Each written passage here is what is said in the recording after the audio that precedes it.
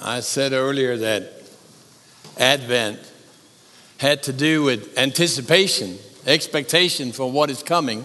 If this doesn't bring it to you, I don't know what does, right?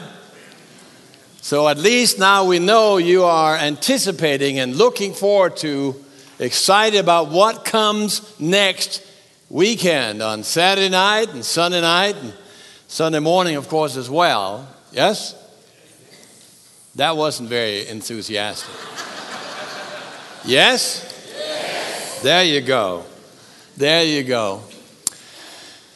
This is indeed a very special time, and I think most people recognize this. And we are getting ready for something very, very spectacular and exciting and extraordinary to come about. And we need not to lose that in all the other rigmarole that is filling our everyday life. I've chosen a text this morning, and I want to speak to you about it under that title, While We Wait. Before I begin to read the text, let me see if I can set the stage for what's going on. Matthew spends 2 whole chapters kind of recalling Jesus' speeches about his second coming, about his return. We call that, chapter 24, chapter 25, the little apocalypse, or maybe the small revelation, book of Revelation if you want, because it deals with the return of Christ and about the judgment of the world. And about the time that we are going through while we wait for his second coming, Jesus speaks to us in a parable. And he does what he always does in parables. He finds some setting, some scenario, some event that everybody can relate to. Everybody knows exactly what's going on. And so, what could be more well-known and commonly known, even to the point of details, than the wedding banquet? If you take a little time to find the text of Matthew 25, you can begin now. But let me see if I can bring that picture to life for you. The wedding banquet, or wedding feast, if you will, was one of the most treasured events in ancient Israel. It was one of the peak events in all the little villages around, and it was something the whole village got involved in.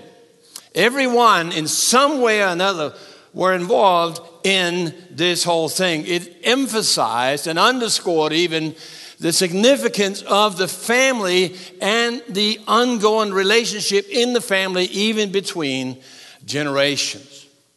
And so, this is a major event. The bride was making herself ready to receive the groom. And as she sent out the bridesmaids to make ready for the groom to show up. Everything happened during the evening, and the night sky was clear, and there were lots of lights and singing and dancing and festivity. This was a glorious moment. The Song of Songs that some of you have read in the Old Testament was a song or a poem, maybe even a dance that was developed for that very event. But sometimes the groom was late. You know, you had to go by the father-in-law's house. This was called kind of the period of waiting that happened between when the marriage was settled and then when they were ready to actually consummate the marriage. In that it could be a long time. Some of you remember the story of Jacob as he went to find his wives Leah and Rachel. And he had to work for 7 years during that time. That was the longest period of time they were allowed to kind of get ready for that. And then he goes by the father-in-law's house and they settle the last kind of deals that was going on with this marriage. And then the groom would come and the bridesmaids would meet him and the whole procession would come and go in. And sometimes that meeting was delayed or longer.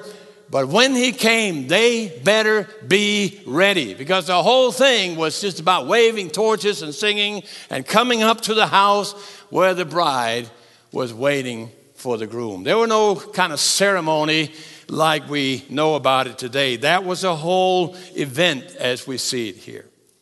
And so, while they were waiting, they had to be ready.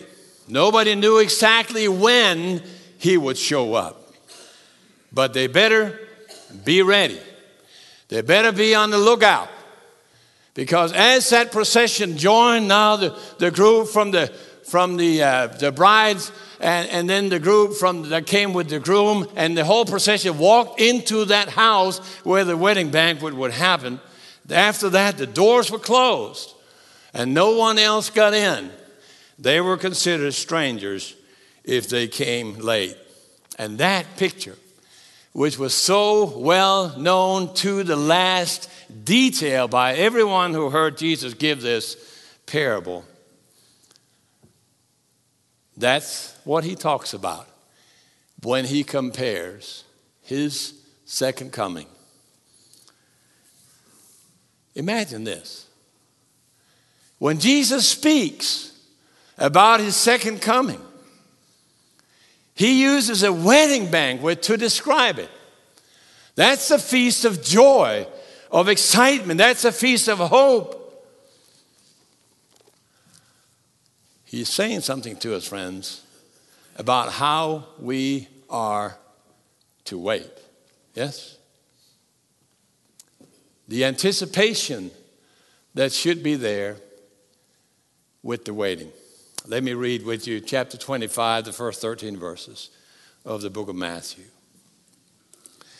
At that time, the kingdom of heaven will be like 10 virgins who took their lamps and went out to meet the bridegroom.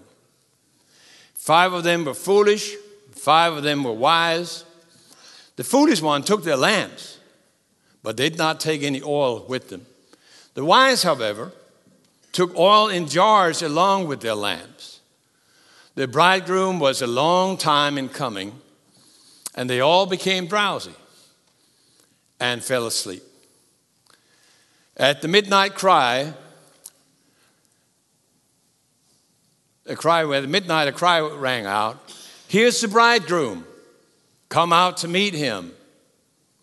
Then all the virgins woke up and trimmed their lamps, and the foolish one said to the wise, "Give us some of your oil, our lamps are going out." "No," they replied, "there may not be enough for both us and you. Instead, go to those who sell oil and buy some for yourselves."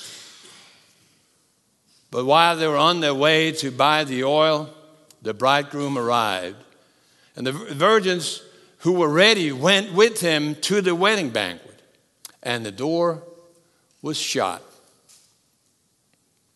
Later the others came also and said, Sir, open the door for us." But he replied, "I tell you the truth, I don't know you. And therefore, keep watch, because you do not know the day or the hour." The Christian hope is to be compared to a wedding banquet. So can I talk to you for a minute about the wait's anticipation, or the anticipation of the wait? What we're talking about here is not a hope that you can have if you're looking forward to in the strongest way to find someone that you can love, or someone who will love you. No, it's stronger than that. What this speaks to is a hope that with full anticipation and great longing, waiting to be with the one that you know already loves you. You see, hope and eager anticipation belong together. It's two sides of the same coin. You cannot speak to one without speaking to the other, in a Christian sense at least, of the word hope. This is so strong, actually, that when Peter, the Apostle Peter, in his first letter is to give glory and praise to God for the resurrection of Jesus Christ, he simply opens his letter by saying this: praise be to the God and Father of our Lord Jesus Christ. In his great mercy, he has given us new birth into what? A living hope. A living hope. That's a hope that gives life, friends. That's a hope from which life springs. The Advent, the time of the Advent, is a time for you to reflect in a special way on the power that can be released, powerful life, through hope. Let me ask you this, just as an opening. Is that the kind of hope? Is that the kind of anticipation that carries you through this time when we are waiting for the return of the Lord? Not humdrum, not every day, but that which can be compared to a wedding banquet. It's not a rhetorical question, really. You see, if you really, truly hope for something in this way, if you are beyond certain that this will happen,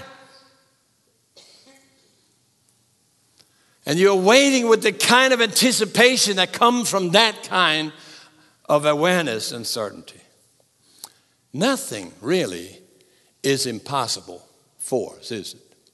There's a new energy that is kind of blown into everything, even a surplus of energy. And we were able to breathe life into the most drowsy and sleepy expectation that our lives may have had. It's not without reason Jesus is choosing that particular scenario when he is doing the parable about the wait before his coming. It's a living hope. And you know as well as I do, living hope is contagious. I'm not telling you anything new here. It spreads joy. It spreads enthusiasm. It spreads courage. It spreads can-do kind of atmosphere. It spreads faith.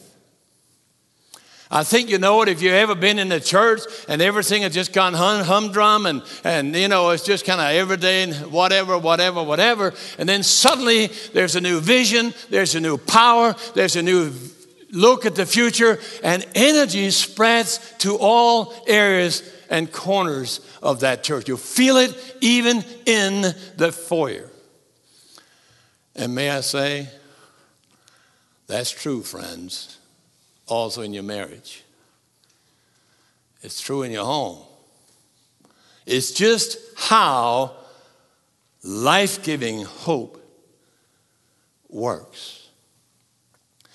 And this is so strong that even when the author of Hebrews has to express what faith is, he does so by using this term hope. There's no other way really to say it. Faith is being sure of what we hope for. Being certain of what we do not yet see. Oh, may God give us right here in Nacogdoches, even right here in the First Baptist Church of Nacogdoches, that we may be filled during this season with that kind of living and life-giving hope. It's Advent, y'all. This is the best reminder you'll ever have on the importance of this. You see, hope is so intricately twisted into or intertwined with faith and love that you can't really express the Christian life or even what it means to be church without saying all three: faith, hope, and love. And you take one of them out and everything kind of collapses. Without faith, hope becomes nothing but wishful thinking. Oh, I hope so, I wish so. And love becomes egotism. You love so that you may benefit from loving. Without hope, of course, faith is empty. Paul even says if our faith was for this life only, it would be worthless or pitiful. And of course, without hope, love kind of can't breathe and can't exist. It's powerless. And then if you take love away, what would happen to faith? It will become pure academia. It will be a matter of believing something in your brain that you're not living out. And of course, without love, again, hope disappears. You know, think of any structure with three legs on it. You remove one of them and it collapses. It falls down. That's why it is so important that we, during this Advent season, remind ourselves of the hope that we have as Christians. This is not something also. This is one of the things that make it possible for us to live the Christian life. You cannot take it away, nor can you bury it and make it something that is just purely academic and not life-giving. So we're waiting. And during that time of wait, we're filled with joy.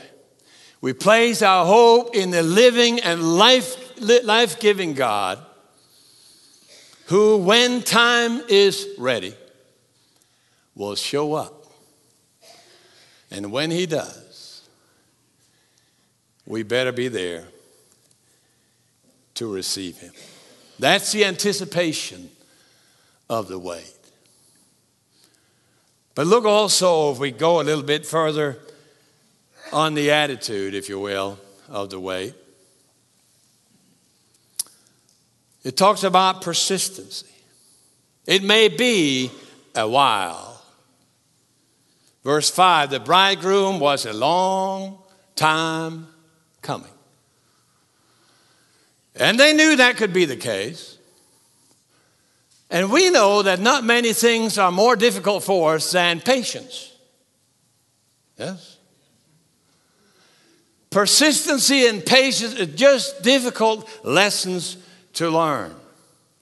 You know, it would be so easy, and I know several of you, if not most of you, have asked that prayer. I know I have. Lord, why don't you just let things happen in the speed that I like, right? In the sequence that I like, that in the way I like. Then I would know you were there instead of kind of slowing it up or speeding it up or doing it in different ways. But really, when you think about it, aren't we glad that God holds these things in his hands? Because even the time itself is God's tool. God uses time to place us or to give us a test. It's not only about being ready when he comes, it's also about being ready to wait for his coming. And you know, this speaks pretty powerfully to us when we think about it. There's a lot being said and written these days about, ending well. The story here, of course, is also about beginning well, but maybe most importantly, the emphasis is we need to be able to wait well, because when we know how to wait well, we will also finish well. I'll run the race. I've finished well. It's not enough that we once upon a time saw the light and became Christians, and then that's it. The foolish ones took the lamps. They brought the light, but no extra oil. The wise ones also brought the lamps, but brought extra oil. They needed to make sure that they will not, are you hearing me here, burn out.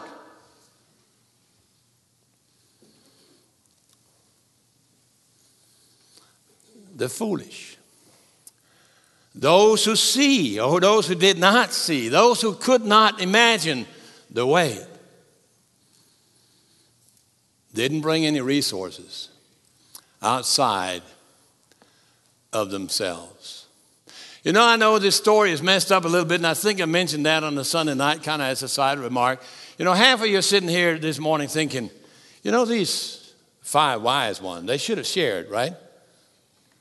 With the others. Yes? I mean, wouldn't that have been the Christian thing to do? You had more oil, you should give some to those who don't have any. Yes? Just be honest with me. You're thinking that he messed that story up. They should have done that.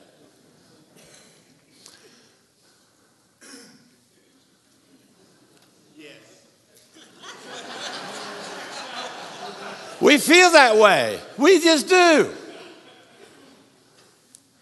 But think about it, friends. There are certain things that you cannot borrow. Lots of things, actually. If some person had lived a long life, bathed that life in prayer, being on their knees before God, studied His Scripture, through that gained extraordinary strength of personality of faith, and then you are this flippant, surface level type personality, and suddenly just an avalanche and just a tirade of difficulties are coming your way, you cannot just borrow the strength of the other person. It has to be yours, friend. If you sit and you're with someone else and they've studied hard and they've gone through school and they've been prepared for every class period, and then suddenly there's this hard quiz or this very difficult exam, and you cannot just at that moment say, oh, can I borrow your wisdom? I can go on with example after example. You have mistreated other people. You have done things and you don't understand why you don't have friends. And you see these others who have nurtured their friendship and loved their loved ones and been with their families. And you don't understand, why can't I not just borrow from them what they have? You cannot. Lots of things cannot be borrowed. You got to bring light in the lamp and oil in the jar. You got to always, to avoid burning out, bring that extra oil. Make sure you're always close to the oil. I think you get my drift. Everybody knows that the Christian life, the living, warm, strong Christian life, has understood that you got to be close to the extra oil. The wise knew that they had to have a reservoir outside of themselves to avoid burning out. They brought it. And they were ready. Can I say it again in a little different way, but the same thing? The wise know that they cannot burn for long in their own power.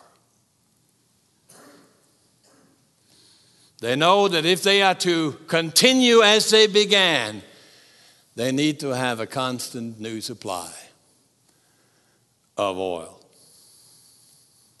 God's power and presence In fact, the book of Hebrews, if I can go back to that again, says we need patience or persistence to do the will of God. Hope and persistence goes hand in hand if we are to be ready to hear the cry in the night. The groom is coming, the groom is coming. Get ready, the groom is coming. What are we speaking about? An inner experience of faith that lights a lamp, and a life of faith outside of ourselves that is found in Christ as we share him.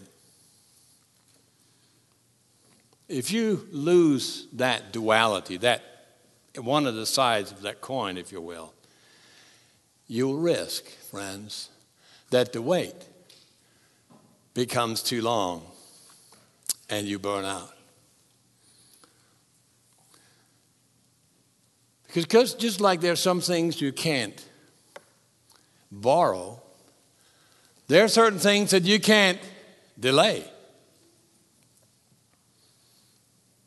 The closed door. Have we read this? The door was shut. The closed door is at one and the same time the gospel about God's love and the gospel about God's ultimatum. The message of Christ is saturated, if you read through the gospel, by this awareness of God's limit. There are certain things that you cannot continue to delay. They require a decision. They require a surrender, if you will. Just like there are things you can't borrow, there are things you can't continue to delay. That's what it is when we talk about those who are wise and those who are foolish. Think about it. How does this whole thing summarize? Jesus gives a parable. There's no one who didn't get it. Not one. That would be impossible if you lived in that day and knew that whole scenario. Every little step of that has names. You can study that if you're interested in that. And then he summarizes this. And he says, therefore, what for? Because of what I just said. Did you not get this? Therefore, keep watch. Be prepared. The wait matters. There's a certain anticipation that comes with that wait. There's a certain attitude that comes with that wait. And there is a certain conviction, of course, that comes with that wait. I was a Boy Scout and all my growing up years, Eagle Scout. And the thing we had to repeat again and again, the way we met actually, was with that Baden-Powell expression, be prepared. It's almost impossible for me to read a text like that without being reminded of that. So can I round this up with just a joyful note? And remind you again and again, we celebrate Advent, the time of the wait, in the same way that bridesmaids and the bride and the whole procession that came there waited and celebrate the wait for a wedding banquet. Waving torches, lots of light, excitement and singing. That's the wait, friends. Not, it's going to be.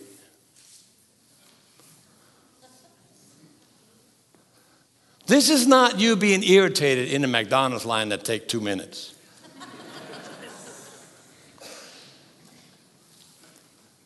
Rejoice in the wait and be ready. Can we pray? Father, speak to us through this powerful text. May we know of your love. May we know that you have offered to us not only to light our lamps, but to give us the oil. And so I ask here that this Advent season will be a reminder, a strong, powerful reminder,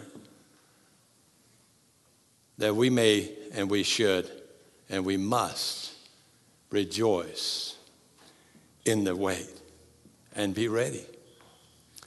May everyone who is here, I ask, Father, for the individual. I ask, Father, for the home, for every parent, every spouse, every child. May their home be filled with light in the lamp and oil close by. And if we think that that's not the case, Father, help us seek that oil. I ask that in the powerful name of our Lord and Savior, Jesus Christ. Amen. Friends, we're going to sing a song like we always do, and this is a good time. If you thought about coming forward and spending some time in prayer, either with your spouse or a friend, or grab someone's hand, or do it right where you sit if you don't feel like coming forward. This is a good time. Some of you may need light in the lamp, yes, to meet Jesus Christ. Some of you have a light that is so weak that it's flickering. Come get some more oil. Talk to him about filling you up with his presence and his spirit. This is the time, friends. And if you want to go to the house where there's oil to find, here is a good community that will talk to you about the importance of this. Let's stand, and however God calls you, please respond.